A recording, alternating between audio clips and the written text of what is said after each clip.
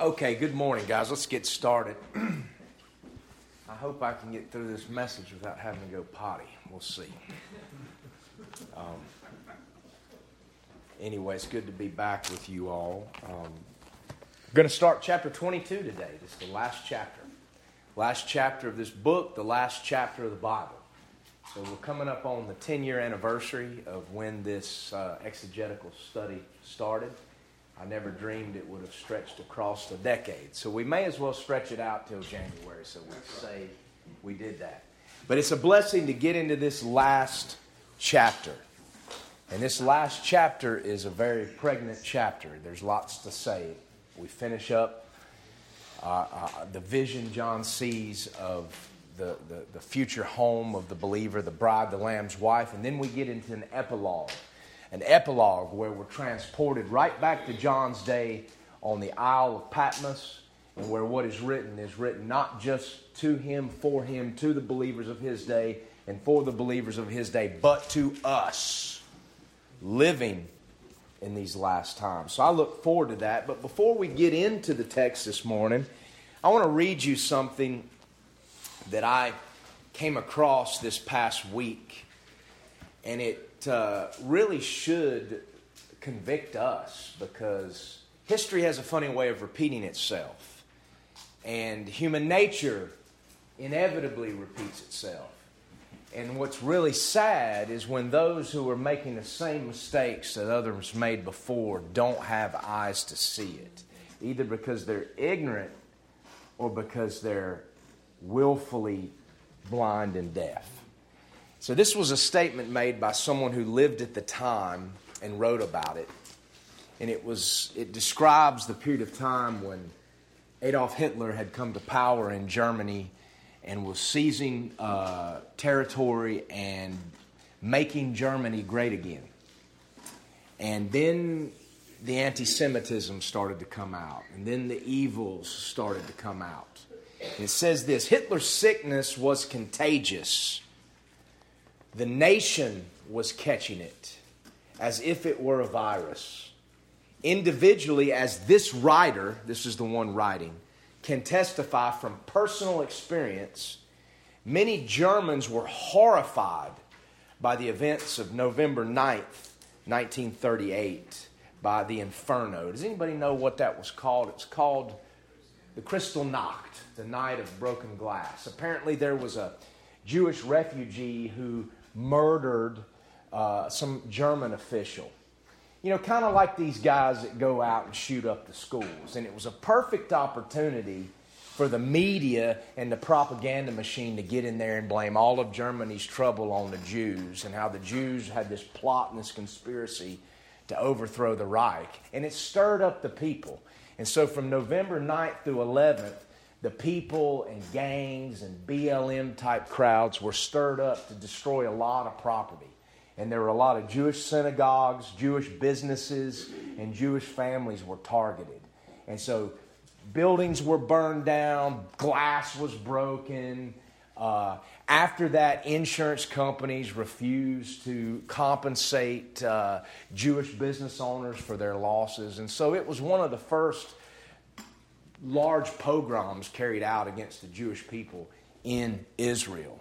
And so, you see the same thing today. When these school shootings happen, the timing's always real convenient for the government to start pushing the disarmament of the people. And so you begin to wonder what's really involved. Like the guy down there in Texas, okay? Just a simpy young man. If you punched him one time in the face in our dojo, he'd never get up again. But somehow he had his hands on these extremely expensive semi-automatic weapons, and all of this ammo that I can't afford to buy, that the average man can't afford to buy, and you just kind of wonder, where'd the guy get the money for this stuff? And so this kind of garbage goes on when there's evil in power that's trying to stir up people and divide people. And so we shouldn't be surprised. But there were a lot of Germans when this took place who were horrified by it. Horrified by it. As were Americans and Englishmen and other foreigners living in Germany. But neither the leaders of the Christian churches nor the generals, nor any other representatives of the quote-unquote good Germany spoke out at once in open protest. They bowed to what one of the generals called the inevitable, or Germany's destiny. And so that was written down, I believe, in 1950. And so what you had was a situation where people were horrified, but nobody spoke up. Not even the leaders of the Christian churches. This sounds so familiar. There's a lot of these quote-unquote leaders of the Christian churches in America today who simply bow to what they think is inevitable. In fact, we've had a doctrine amongst Christians in America for a while when it comes to voting and the election process. The doctrine of settling for the lesser of two evils. Guys, settling for the lesser of two evils is what produces that. It's what produces that. And so I think we need to understand this and move away from it. You know, voting the lesser of two evils is evil. And it's not speaking out. Speaking out is not to vote, in my opinion. At least it's more of a speaking out than what these Germans did. But we've got so much garbage going on in this country that the church doesn't speak out against. We have, as a body, but the church in general. It should have spoke out at once against the tyranny that arose during the COVID chaos. And it should speak out at once now against all of this social justice and gay and transgender mafia garbage. If we don't, we're going to end up with this. We're going to end up with this. It's almost funny how history repeats itself. And the cowards of today who refuse to heed history's warnings are going to meet history's same fate. The ones that didn't speak up in Germany, we're going to be just like them. We're going to meet that same fate if the Lord tarries. And our testimony will be tarnished forever and a day. And so these things are not new. These things are familiar. And that's why history and human nature are two of the greatest lesson books outside the Bible. But when you don't take time to know them, just like when you don't take time to know the Scriptures, you won't be able to discern between good and evil. And that's probably one of the greatest weaknesses and faults of the American church today, is an inability to discern good from evil. Because we don't know our Bibles, and we don't know where we came from, and we don't know where we're going. So in that spirit, I'd like to get into Revelation 22. And the first 5 verses are kind of separate from the rest of the chapter. The first 5 verses are a continuation of this detailed blueprint of the New Jerusalem that began back in 21 verse 10. And so we've talked about the city's descent out of heaven, its substance, its walls, its dimensions, 1,500 miles length, width, and height, its construction, and its nightlife. We just wrapped that up. Its nightlife is actually a night light. Its nightlife is actually day life. Its nightlife is not a party, it's praise and worship. Its nightlife won't be the dregs of society crawling out of their holes, but a steady stream of those bringing glory and honor to the Lord. And its access will be VIP only. So we talked about that. I want to get now into what I would say are the city's civic affairs. Its municipal administrations. Its external affairs and its internal affairs. And we're going to look at that today. But before we do, and as an introduction to chapter 22, I want to remind you again, as I have many times, of the theme verse of this entire book. Back in chapter 1, verse 19, John is told exactly what to write here.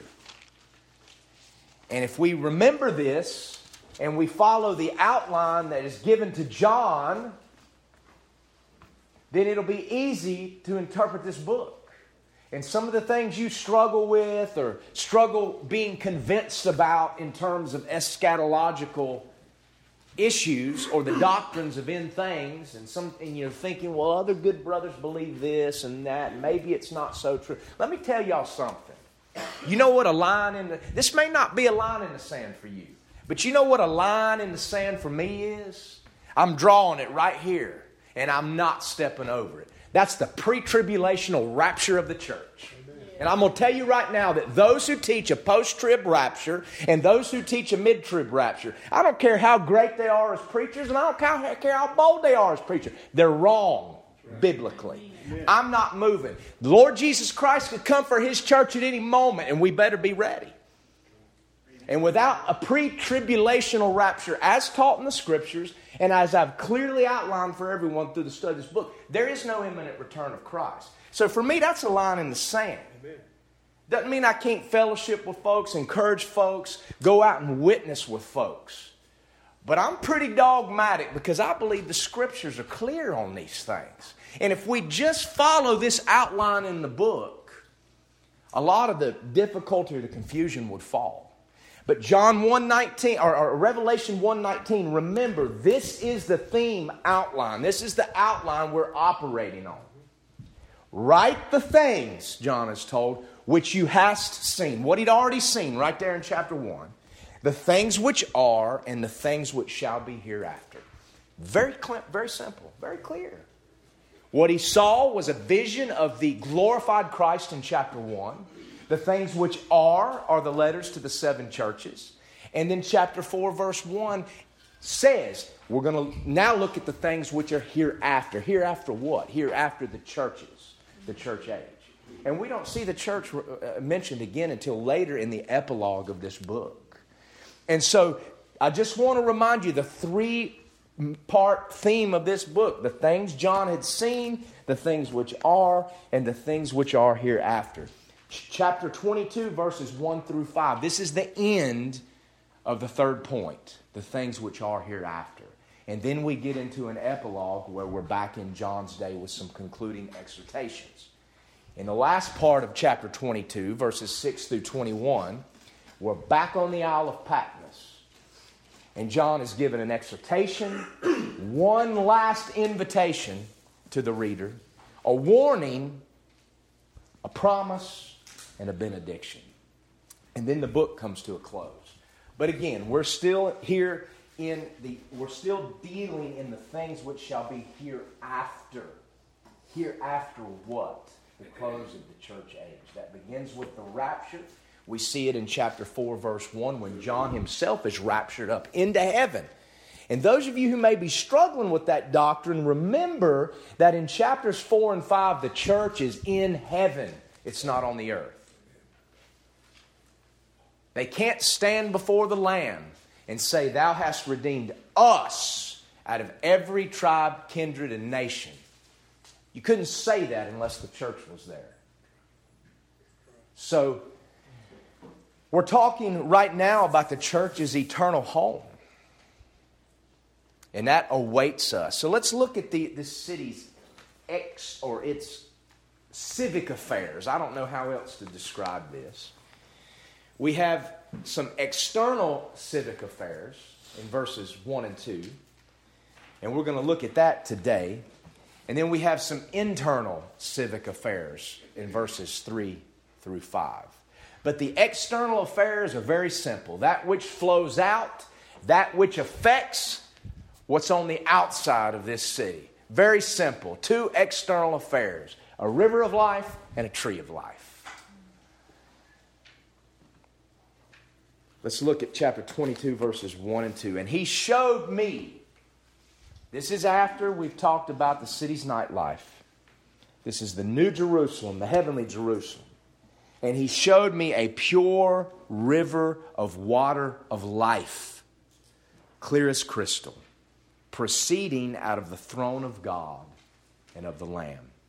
In the midst of the street of it, and on either side of the river, was there the tree of life, which bare 12 manner of fruits, and yielded her fruit every month.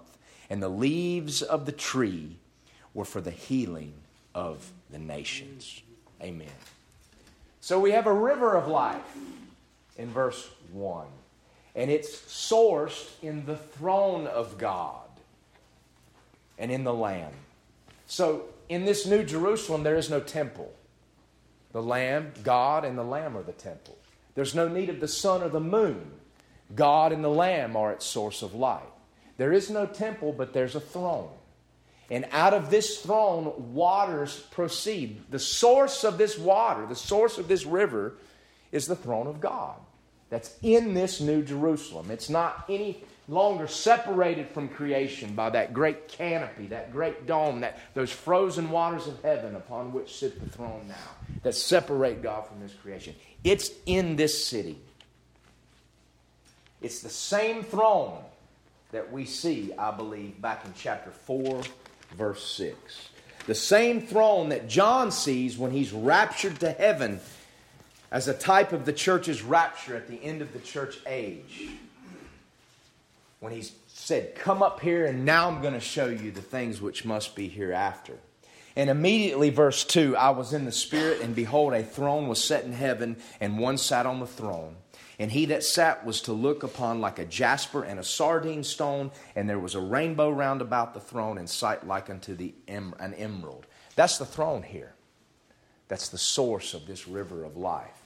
Now, John saw it right after he's raptured up, and it has a rainbow around the throne. Do you all remember all those years ago when we talked about what that signifies there? What does the rainbow signify when we see it here? I'm not talking about the LGBTQ abominable garbage, either the 6-colored rainbow, the rainbow of man. I'm talking about the Roy G. Biv 7-color rainbow that God created as a covenant to remind us that He would never flood the earth again. So what does a rainbow show us? When we see it in the heaven, what is over? The storm is over.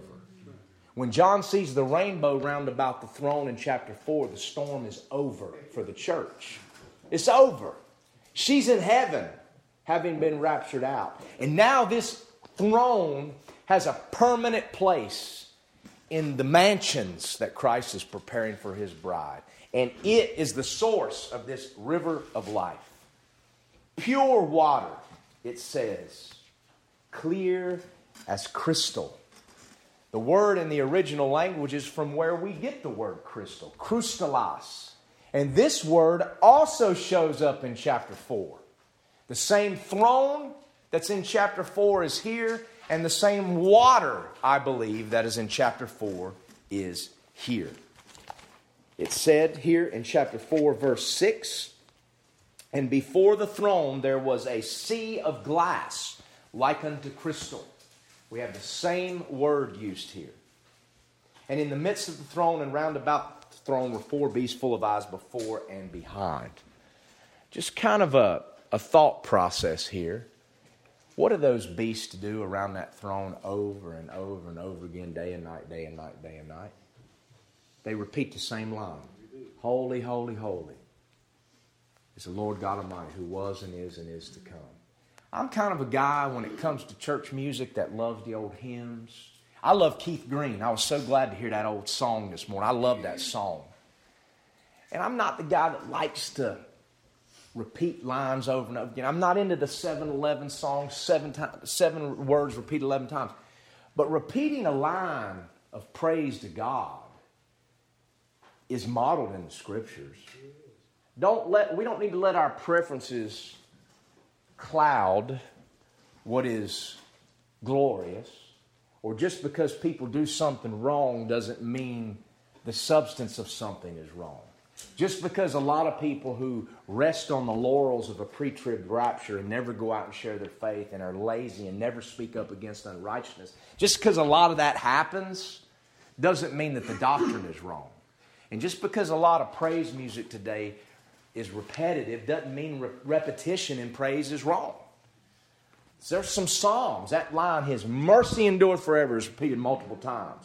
These beasts say the same thing over and over and over again. Repetition's not bad in praise and worship. What's bad is when praise and worship is rote, robotic, going through the motions, and there's no heart behind it. And there ought to be truth in praise and worship. There's a place for deep theology. There's a place for simple praise. And that's why the New Testament tells us to admonish one another in psalms, hymns, and spiritual songs. I would say a spiritual song is more along the lines of repetitious praise. Hymns would be more along the lines of deep theology. Psalms would be more along the lines of what's written there in the Psalms. We have a hymn book in the Bible. You know, the Jews sing from the Psalms and their little praises in the synagogue, but they never sound like they're too excited when they sing. So it's kind of depressing, actually. They actually have a man who's appointed as the singer in their synagogue service. And I've never seen one of these carry out his duties with what looks like joy and excitement. But anyway, just a little side note there. But I believe that this same water in this sea of glass is what's now flowing from the throne of God outward. The sea of glass. The sea of glass, we've talked about it. Job says in Job chapter 37, the sky is said to be spread out like a tent and hard like a molten looking glass. When God created the heavens and the earth, He created a firmament, and it divided the waters below the firmament from the waters above it. So there's waters above the firmament somewhere out there. And it's like a molten looking glass. It's hard. And on top of that sits God's throne, that sea of glass. In Job 38, 29 and 30, we've talked about this too. The hoar frost of heaven, the hoar frost that comes from heaven, is sourced in frozen waters of heaven. Somewhere up there are frozen waters where time ends. Absolute zero. And there's a frozen expanse up there, waters above the firmament. And atop that is a sea of glass that is before God's throne. I believe that the heavens are God's throne and the earth are His footstool. And I don't believe that God is in some other dimension and that He's He's just something other. God reigns over this creation, and somewhere out there He sits upon a sea of glass, a barrier, a sky barrier between us and Him. And the only way to transcend that is to be paid for, covered in the blood, and to be absent from the body and present with the Lord. But we see that sea of glass in Revelation 4, and as the book progresses, we then see the sea of glass mixed with fire as the tribulation saints are crying out for vengeance. So the sea is melting. And then in Revelation 19, that sea opens and Christ comes down. The sea opens. In the new heavens and new earth, that sea doesn't exist anymore. But the waters, the healing waters, do. They flow from the throne of God. The same waters that compose that sea, the crystal waters, are the waters that flow from that throne. No longer frozen, but flowing. No longer a barrier, but access. That's an amazing thing to think about. When I think about this throne in the New Jerusalem and the water source, we talked about the construction and the dimensions, and I explained why I believe that this city has a pyramidal shape versus a cubic shape. And I can just see the throne of God is at the top of this pyramidal shape, 1,500 miles high. And out of that throne, the waters flow. And that water flows out and down through the street of the city and brings life. Brings life. When I read this description of a water or a river of life, and then the details of it I'll get into more in verse 2, I'm immediately reminded of what Jesus said about Himself. In John 14:6, I am the way, the truth, and the life. No man cometh to the Father but by me. A river of life flowing from God's throne reminds me that Jesus Christ is the river of life. He's the only bridge between a righteous God and sinful man. The only mediator. Many years before Christ was born, the Buddha was asked, Buddha who never claimed to be God, even though he's worshipped as God, never claimed to have the answers, but claimed to be searching for them, even though people teach he claimed he was God or worship Him as God and worship Him as if He knew the truth, something He didn't even admit to. Well, he was asked, how can we get to the Creator? And Buddha said it's not possible. We're separated from Him by a great sea. Now, isn't that interesting? That's exactly what the Bible says. Buddha knew more than NASA does. We're separated from Him by a great sea. And the only way we could ever get to Him or even know anything about Him is if He sent a boat and brought us to Himself. Isn't that exactly what Christ Jesus is? He's a boat to bring us to God, to reveal God to us. In Christ is the Father revealed so that we can know Him and we can be brought to Him. There is a literal river of life in the New Jerusalem. But that literal river of life reminds us that Christ is the spiritual river of life. I'm also reminded of what Jesus told the woman at the well in John chapter 4. And based upon this testimony here in Revelation, we see that Jesus was speaking quite literally. Not some figurative dark symbol that has no real meaning, but literally. John chapter 4, verses 13 and 14.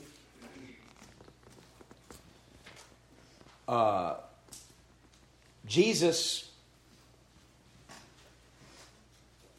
asked the woman at the well to get him some water. And she recognized that he was a Jew and was kind of surprised that he would ask a Samaritan, because the Jews hated the Samaritans. Now, let me just say this. Before Nazis ever hated Jews, Jews hated people for no reason and would like to have killed every one of them. So, we can sit here and describe evil for what it is, but never forget the way some of the Jews treated Samaritans in Jesus' day was not a whole lot different than the attitude harbored by Nazis toward the Jews. So payday kind of has a funny way of coming sooner or later. Of course, God told Israel that in Deuteronomy chapter 28. But notwithstanding, he was surprised, and then she goes on to say, well, I don't have anything to draw with, and the well is deep. What is this living water you're talking about? Are you greater than our father Jacob? And Jesus goes on to say in verse 13, Jesus answered and said unto her, whosoever drinketh of this water shall never thirst again. But whosoever drinketh of the water that I shall give him shall never thirst. But the water that I shall give him shall be in him a well of water springing up into everlasting life. That's literal. In the eternal home of the bride, the church of the Lord Jesus Christ is a well springing up from the throne of God, from whence comes water. And those that drink that water and have access to that water will never thirst again. Jesus was speaking quite literally. Obviously, the same applies to the regeneration of our spirit. But there's a literal river, a real river of life springing up from the throne of God. Now, just as the heavenly Jerusalem here is not the restored and rebuilt Jerusalem that Ezekiel saw and shared with the Jewish captives, neither is this river of life the same river that's described in Ezekiel 47. There's a river of life spoken about there. But they're not the same. Just like the city and the temple spoken of there, given to Israel to make them ashamed, it's not the same as the heavenly Jerusalem, the church's home, and the river of life spoken here. Keep in mind that this city is 12,000 furlongs, about 1,500 miles long, the width and the height. The city in Ezekiel is 18,000 measures. That's about 9 miles in perimeter. So very different, very different. Notwithstanding, let's look at Ezekiel 47 a minute, because there's a river of life there. I won't read. You can read about the details in the first 12 verses of that chapter, and then it gets into how the land of Israel is divided during the millennium. But here, these waters are not sourced in the throne of God. They're sourced in the millennial temple, and they flow out east from the right side of the house at the south side of the altar, not a throne. And so they're sourced in a temple. The New Jerusalem doesn't have a temple. The waters are sourced from a throne. But these come out from under the altar, And you learn, if you want to get, we've talked a little bit about this, the entire land of Israel is going to go through some major topographical and geographical changes when Christ returns and splits the Mount of Olives and defeats the Antichrist and his armies and the kingdoms of this earth at the great battle of Armageddon. The water flows out from this altar in this millennial temple, and 1,500 feet down the stream, Ezekiel sees that it's ankle deep. 3,000 feet out from the altar, it's knee deep. 4,500 feet out from the altar, it's up to the waist.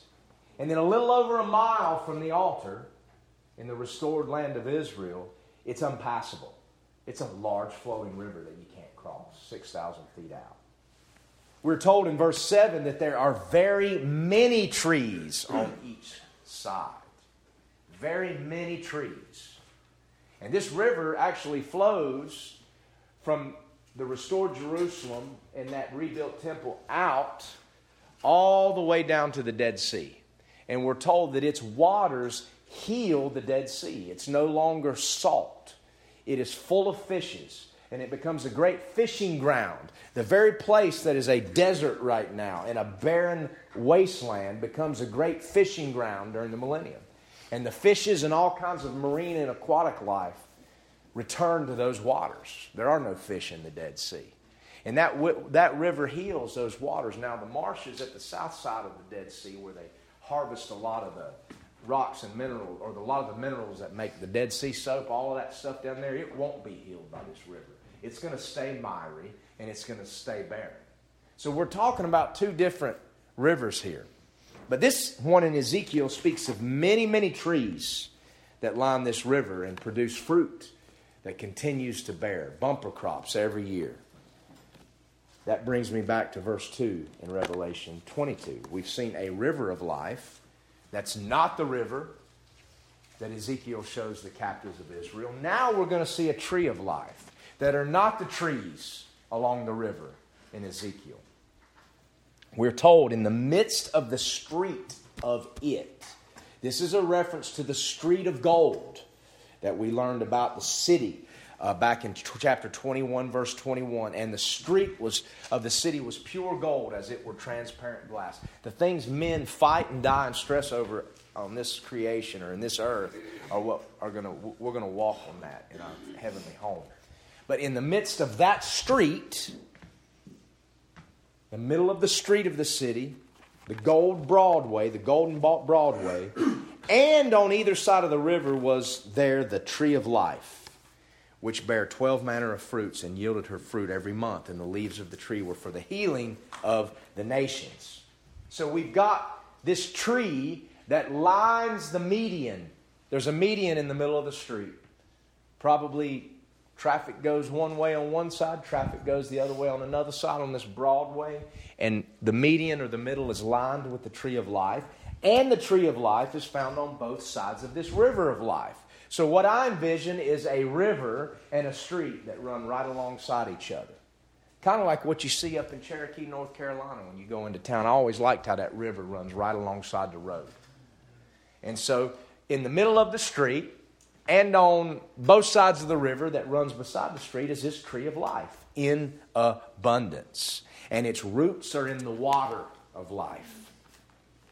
The tree of life that shows up here at the end of the Bible first shows up at the beginning of the Bible. So it's an interesting way how Genesis, a lot of things in Genesis end up in Revelation and they're fulfilled and they're brought to consummation. Proof that the Holy Spirit orchestrated the canon of Scripture and brought it together in the order He intended us to have it. But this tree of life first shows up in the Garden of Eden. We see it in Genesis chapter 2, verse 9.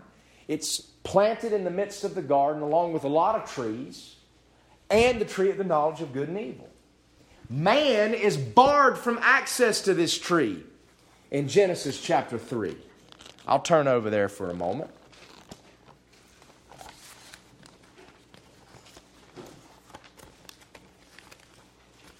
Genesis chapter 2, verse 9 says, "And out of the ground made the Lord God to grow every tree that is pleasant to the sight and good for food. The tree of life also, a single tree, in the midst of the garden, and the tree of the knowledge of good and evil. Then we get over to chapter 3, verse 22. And the Lord God said, Behold, the man is become as one of us. There's the plurality of the Godhead. Father, Son, and Holy Spirit. To know good and evil, and now lest he put forth his hand and take also of the tree of life and eat and live forever. Therefore the Lord God sent him forth from the Garden of Eden to till the ground from whence he was taken. So he drove out the man, and he placed at the east of the Garden of Eden cherubims. Those were beasts that John sees in Revelation 4. And a flaming sword which turned every way to keep the way of the tree of life. So this tree of life, man was barred from it. We don't know what happened to it. We don't know what happened to the Garden of Eden. We're told that the Garden of Eden, the source of the water in the Garden of Eden that watered the trees was the garden itself. And out from that garden, the water flowed into 4 heads, or 4 tributaries. And each of those tributaries became great rivers. 2 of those rivers don't exist anymore. 2 of them do, the Tigris and the Euphrates. So we can see that the Tigris and Euphrates today have the same source. So the Garden of Eden was probably in that area. But the world underwent great cataclysmic changes with the coming of the flood. And so that garden has gone away, just like the Ark of the Covenant. We don't know where it is or what happened to it. And so has the Tree of Life. But just like the Ark of the Covenant, whether it's the one that Moses saw or the heavenly pattern, shows up in Revelation in heaven, so the Tree of Life shows up again. And here it's in the future home of the saints. In the Garden of Eden, we had a single tree in the middle of a garden. Here, access is reinstated, consummation, ultimate restoration, and now the tree of life is not in the middle of a garden called Eden, it's in the middle of the paradise of God. Another name for the New Jerusalem, or the heavenly Jerusalem, is the paradise of God. We see this in Revelation 2:7. So the tree of life shows up again in Revelation, but guess what? In chapter 22, verse 2, in the first reference to it. It's already been referenced in Revelation. And it's the letter to the first of the 7 churches. Unto the angel of the church at Ephesus that lost her first love. He that hath an ear, let him hear what the Spirit saith unto the churches. To him that overcometh will I give to eat of the tree of life, which is in the midst of the paradise of God. Now, what was in Eden was a single tree.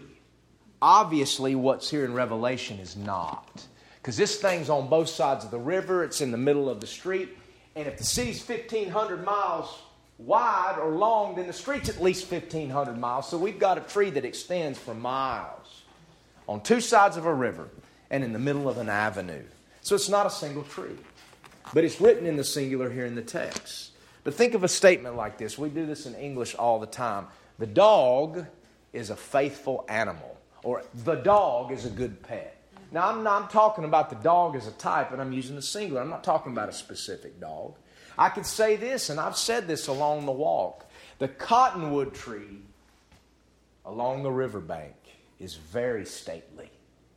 It's very majestic, the cottonwood tree. I'm not talking about a specific tree.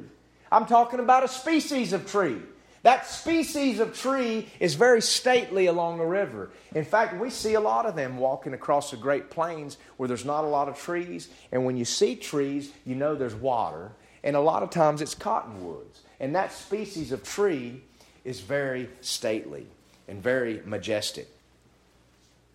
Here we see the tree of life. The species is what's being referred to.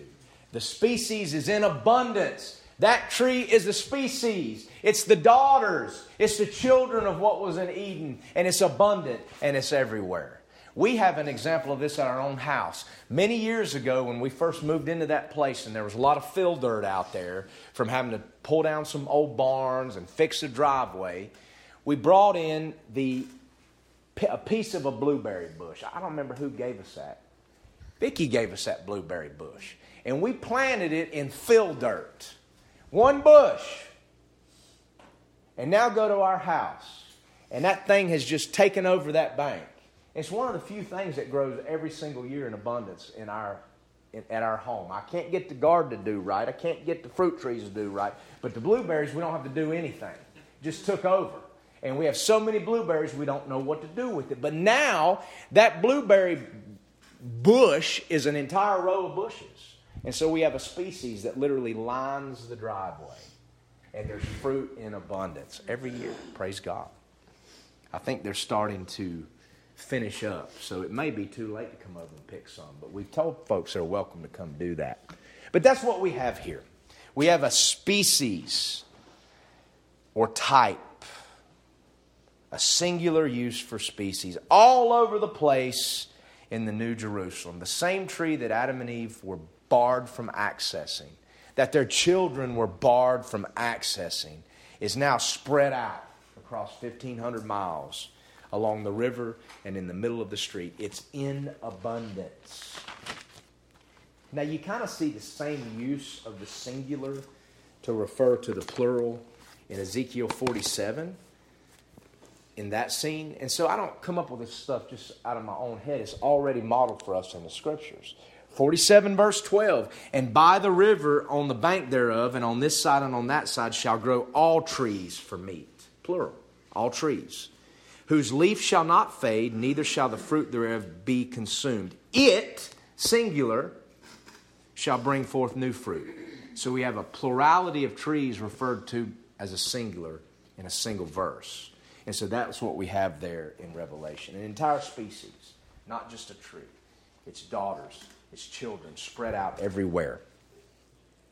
Now, in the millennium, the millennial river that comes out of Israel is on both sides of it are all kinds of trees that don't lose their leaves and they don't run out of fruit. The entire land of Israel is going to be restored. And it's going to be like the Garden of Eden once was. It will be watered, these trees will be watered by the water coming from the temple that flows into the Dead Sea. The fruit of these trees in Israel will be sustenance, and it says according to his months there in 47 verse 12. So according to the monthly cycle. And its leaves will be medicine. That's what's described here in Ezekiel. Again, this is not what we have in Revelation 22:2. It's not the same city, it's not the same river, and it's not the same trees. We're told that in the New Jerusalem, the tree of life will bear 12 manner of fruits. Literally, in the original language, it says 12 fruits. Now, this could mean one of two things.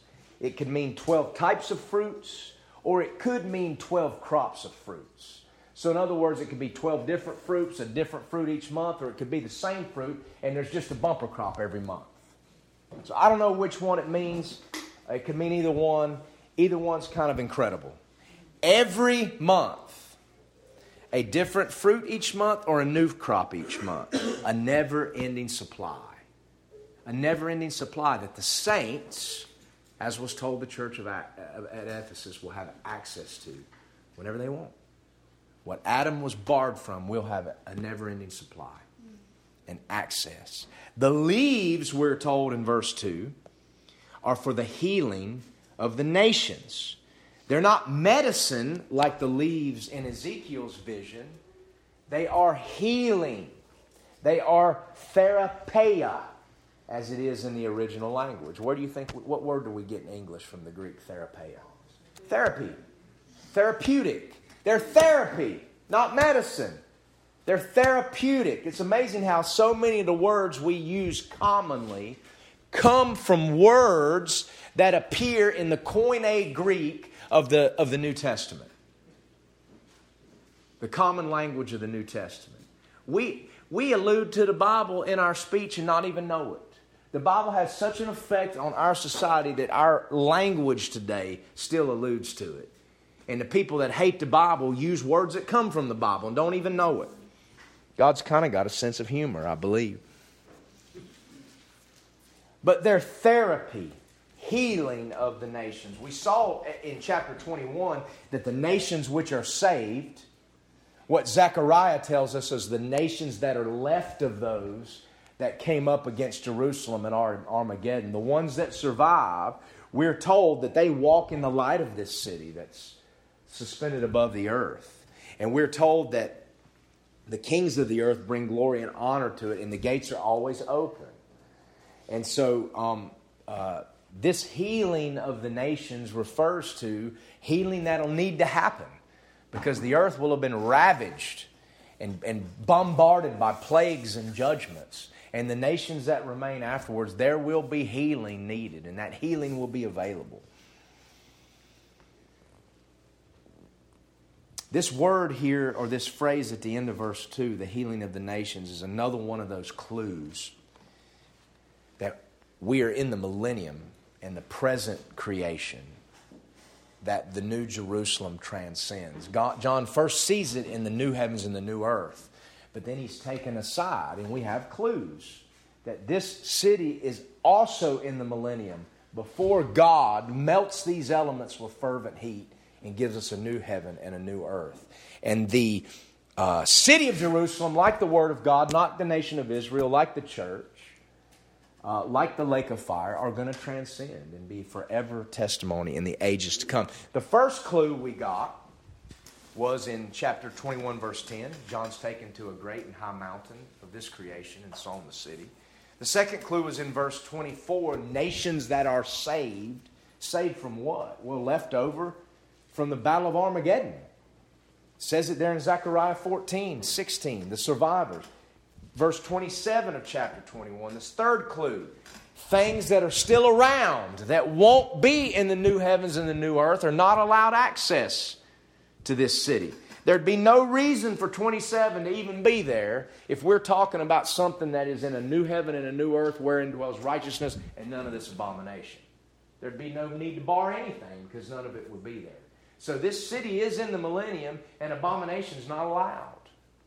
And then we get our last clue here in verse 2. Two things. The word month in verse 2.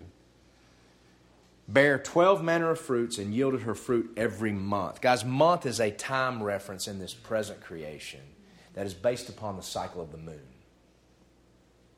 It's not a time reference for a new heaven and a new earth. We don't even know what the cycles will be in the new heaven and the new earth. I believe that the New Jerusalem will be suspended above the earth, above the sun and the moon, which will shine even brighter upon the dwellers of the earth during the millennium. And those cycles will still be there. They'll be for those below and those above. And every month, this tree of life is going to bear a new crop. And so it necessitates the presence of the moon, because that's where month comes from. Go look at Genesis. God put those lights into heaven for signs and seasons and months and years. That's where we get our time from. So that's a clue we're still in the millennium. And then the phrase healing of the nations. Healing is needed in the millennium, but not in the new creation.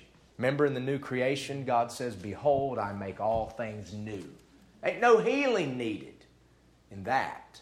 So this city is here in the millennium, and it'll be a source of healing.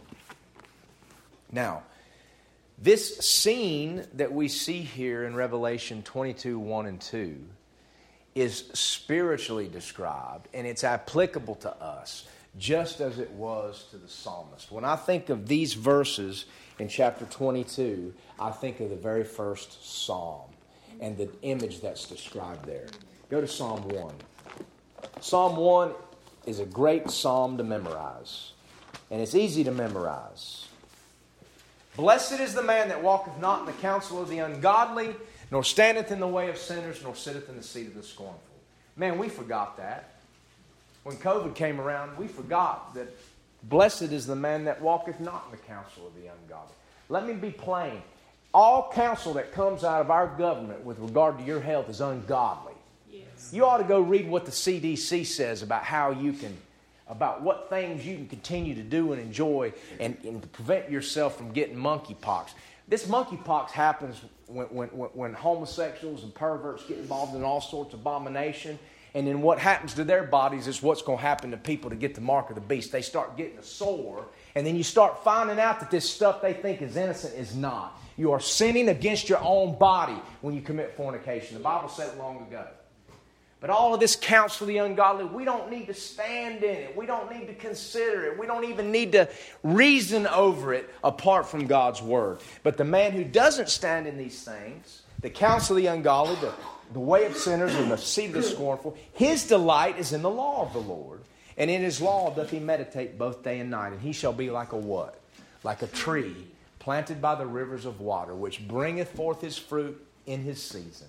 His leaf also shall not wither, and whatsoever he doeth shall prosper. Now, isn't that a picture of that tree of life there in Jerusalem? Planted by the rivers of water, the leaves never wither, the fruit is always there, and it prospers.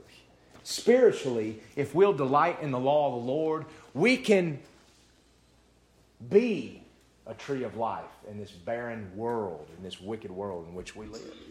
That's what we ought to picture. That's what delight in God's Word does for us. So in a sense, we already have a tree of life that we can partake of. Why are we waiting? It's right here. Proverbs likens 4 things to the tree of life that's pictured there in Revelation 22, or the tree of life in its singular form that was pictured in the Garden of Eden. Proverbs likens 4 things to that. Number 1, wisdom from above. Wisdom from above is like a tree of life. And that wisdom comes from this Bible. So if we'll submerge ourselves in this Bible, know this Bible, believe it, and stand upon it, we're already partaking spiritually of the tree of life. Proverbs also, that was in Proverbs 3:18. In chapter 11, verse 30, winning souls. Winning souls is likened to a tree of life. Sharing the gospel and winning people to the truth is like the tree of life. Chapter 13, verse 12, I believe. Let me double check on that. I can't read my chicken scratch. 13:12. Hope deferred makes the heart sick. But when the desire comes, it's a tree of life. God fulfilling something we've long desired and that we've had to wait for is like the tree of life. Hope fulfilled. And then finally in chapter 15, verse 4, the Bible says a wholesome tongue. One that doesn't speak perverse things. One that means what it says. One that speaks to edify and not to self-serve. That's like the tree of life. So the tree of life is compared to wisdom from above, winning souls, hope fulfilled, and a wholesome tongue. So we can partake of those benefits right now. We don't have to wait. And all of that comes straight from this book. We've already been given sustenance, life-giving sustenance. And we don't have to wait for a new Jerusalem to have it. We don't partake of it because we don't seek it. It's there. We just don't receive of it.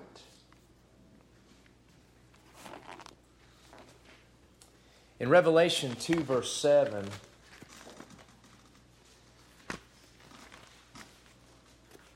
the church at Ephesus, the backslidden church that had lost its ardor, had seen its ardor diminished, it knew the right doctrine. It knew evil, and it spoke out against evil. And it hated the doctrine of the Nicolaitans, the thing that Jesus hates. Yes, Jesus does hate things. But it lost its first love. And she's exhorted to repent and do the first works, or else she would lose her testimony. That's a prophetic picture of the apostolic church that ended with John's day, AD 100. But Jesus gives an exhortation. He that hath an ear, let him hear what the Spirit saith unto churches. To him that overcometh. Who is he that overcometh? He that believeth that Jesus is the Son of God. He that is born again. He that is born of God. He that has the Spirit of God born in him by grace through faith in the Messiah. To him will I give to eat of the tree of life, which is in the midst of the paradise of God. It seems here that this fruit, the leaves are for the healing of the nations, but the fruit is for the church. It's a special privilege of the church in the millennium. Or else it would make no sense to give a special blessing to the church that was just available to everyone. I'm not even sure the nations can even enter the city. I think the leaves, the healing of the nations, the glory and honor is going to somehow be connected with the earthly Jerusalem and the Feast of Tabernacles. And it's going to be connected with the servants of Jesus Christ. And servants of God living in that city go out and do His business. The internal affairs that we talked about are going to see in the next few verses. But I believe this will be special fruit for the church. A microcosm of the new creation that will be within the old for 1,000 years before God remakes everything. In eternity, it will be fruit for all. That's just the way I see things here when we compare Scripture with Scripture. We're going to end here today. Verse 3 is pretty powerful. There shall be no more curse. That's a clue, too, about where we are right now, because in the millennium, there will be nations that disobey. They do not bring their glory and honor and sacrifices to Jerusalem at the Feast of Tabernacles, and upon those nations will be no rain, will be drought. The south end of the Dead Sea will be barren and a salty mire, and will show the effects of the curse. But in this city will be no more curse. A microcosmic taste of what will describe all things in the new creation. So the earth's going to get a 1,000-year preview. A 1,000-year preview of what's coming. And what comes after the devil is finally and fully put away into the lake of fire will be for all, access to all. I'd rather get it early. I'd rather get it early than never at all. And so such are the promises given to us as a church. And again, Israel was given patterns. Israel was given details. Glorious details. I mean, it's a powerful enough thing to think about the new earthly Jerusalem. The new portion for the Prince, the Messiah. The new temple. The healing of that land and the Dead Sea teeming with life. Those things are great.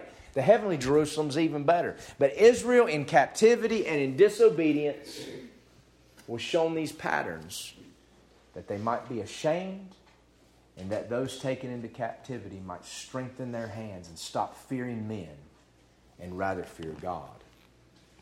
I think that they ought to be the same for us. And I'll just emphasize what I've emphasized several times these last couple of weeks. May we be ashamed and may we strengthen our hands. May we go back and revisit what Jesus Christ said to the churches in those 7 letters. There are exhortations to 7 churches, and in 5 of those 7s there's rebuke. These patterns ought to compel us to go back. I almost want to go back and preach through the 7 churches again. But they ought to compel us to go back and do what Jesus said. Repent and do the first works. He said to Ephesus, be thou faithful unto death. He said to Smyrna, repent for tolerating evil in your church. He said to Pergamos. To Thyatira, hold fast what you have already. I can't even trust you with any other burden. But what you have now, hold fast till I come. Repent. Repent for the spirit of Jezebel you've allowed in this church. To Sardis, you have a name that you live, but you're dead. You need to strengthen the things that remain. You need to repent and hold fast. To Philadelphia, because you have kept the word of my patience, I will keep you from the hour of temptation which shall come upon the earth to try all those that dwell upon the world. Now that promise makes no sense if there's no pre-trib rapture of the church. It makes no sense at all. But because of faithfulness to the word, you are spared from these things. Hold to that crown. Let no man take thy crown, Jesus tells the church of Philadelphia. And then Laodicea, you're lukewarm. You make me want to vomit. You need to repent. You need to buy of me gold tried in the fire. You need to take white raiment from me and not from the world, that you may be clothed and that the shame of your nakedness do not appear. And you need to open your eyes. Anoint your eyes with eye salve that thou mayest see. We need to remember these exhortations and we need to embrace them. And these patterns ought to compel us to do so. I'm going to stop there today. I hope this was a blessing to you. Next week we're going to talk about no more curse. And if you want to read Isaiah 11, you'll get a preview of what's going to be in the mountain of the Lord's house during the millennial reign of Christ. Not on the whole earth. The knowledge of the Lord will be in the whole earth. But the mountains of the Lord's house, which is the New Jerusalem, will have no curse like we have here. And you'll see what that looks like. You'll see what it looks like in terms of animal life. We see what it looks like in terms of plant life here. So that'll be interesting. And then we'll wrap up and get into the epilogue of the book. All right, let's pray. Thank you, Lord, for this word today. Thank you for that tree of life, for that river of life that awaits the saints and your church and our future home, the home that you promised to go prepare for us, Lord Jesus. In your Father's house are many mansions. If it were not so, you would have told us. And you went long ago to prepare a place from you. And you promised that you would come back again and receive us to yourself. And so, Lord, we pray that you would hasten that day, that you would complete this preparation and bring your bride home. We're thankful for the promises that we can trust and that we can wait for. And, Lord, as we wait for them, may they compel us to bear witness to the tree of life in our life. May it compel us to seek wisdom from above, to win souls to the truth. Lord, to trust in you and to seek hope fulfilled and to speak with a wholesome tongue. May they compel us to be like the scene in heaven in our own lives, to be wise and to be righteous, the way of the righteous. And to be like that tree planted by rivers of water that brings forth fruit every season and the leaf never withers. And Lord, we're told there in Psalm 1 there are two ways, the way of the righteous and the way of the ungodly. Psalm 2 tells us exactly what the way of the righteous is. Jesus said, I am the way. Psalm 2 tells us it's the Son of God, the Messiah. Blessed are all they that put their trust in Him. And then Psalm 3 tells us exactly what that looks like. The psalmist who chose the way of the righteous, which is the Messiah, then could say, when he was surrounded by enemies and surrounded by evil as we are today, I will not be afraid of 10,000s of people that have set themselves against thee round about. Arise, O Lord, save me, O my God. Lord, help us to be those who do not fear, who do not cower and refuse to speak up, like the leaders of churches in Germany in the 1930s. But may we not be afraid of 10,000s of people, because we know what awaits us. And one day we will be able to partake of the tree of life in the midst of the paradise of God. Bless the food we're about to eat. May it give us strength and sustenance. Strengthen us through the preaching of your word to go out and live for you this week and to be a light in the dark world. I ask these things in Jesus, the Messiah's name, the head of the church's temple, and the church's source of light in her eternal home. Amen.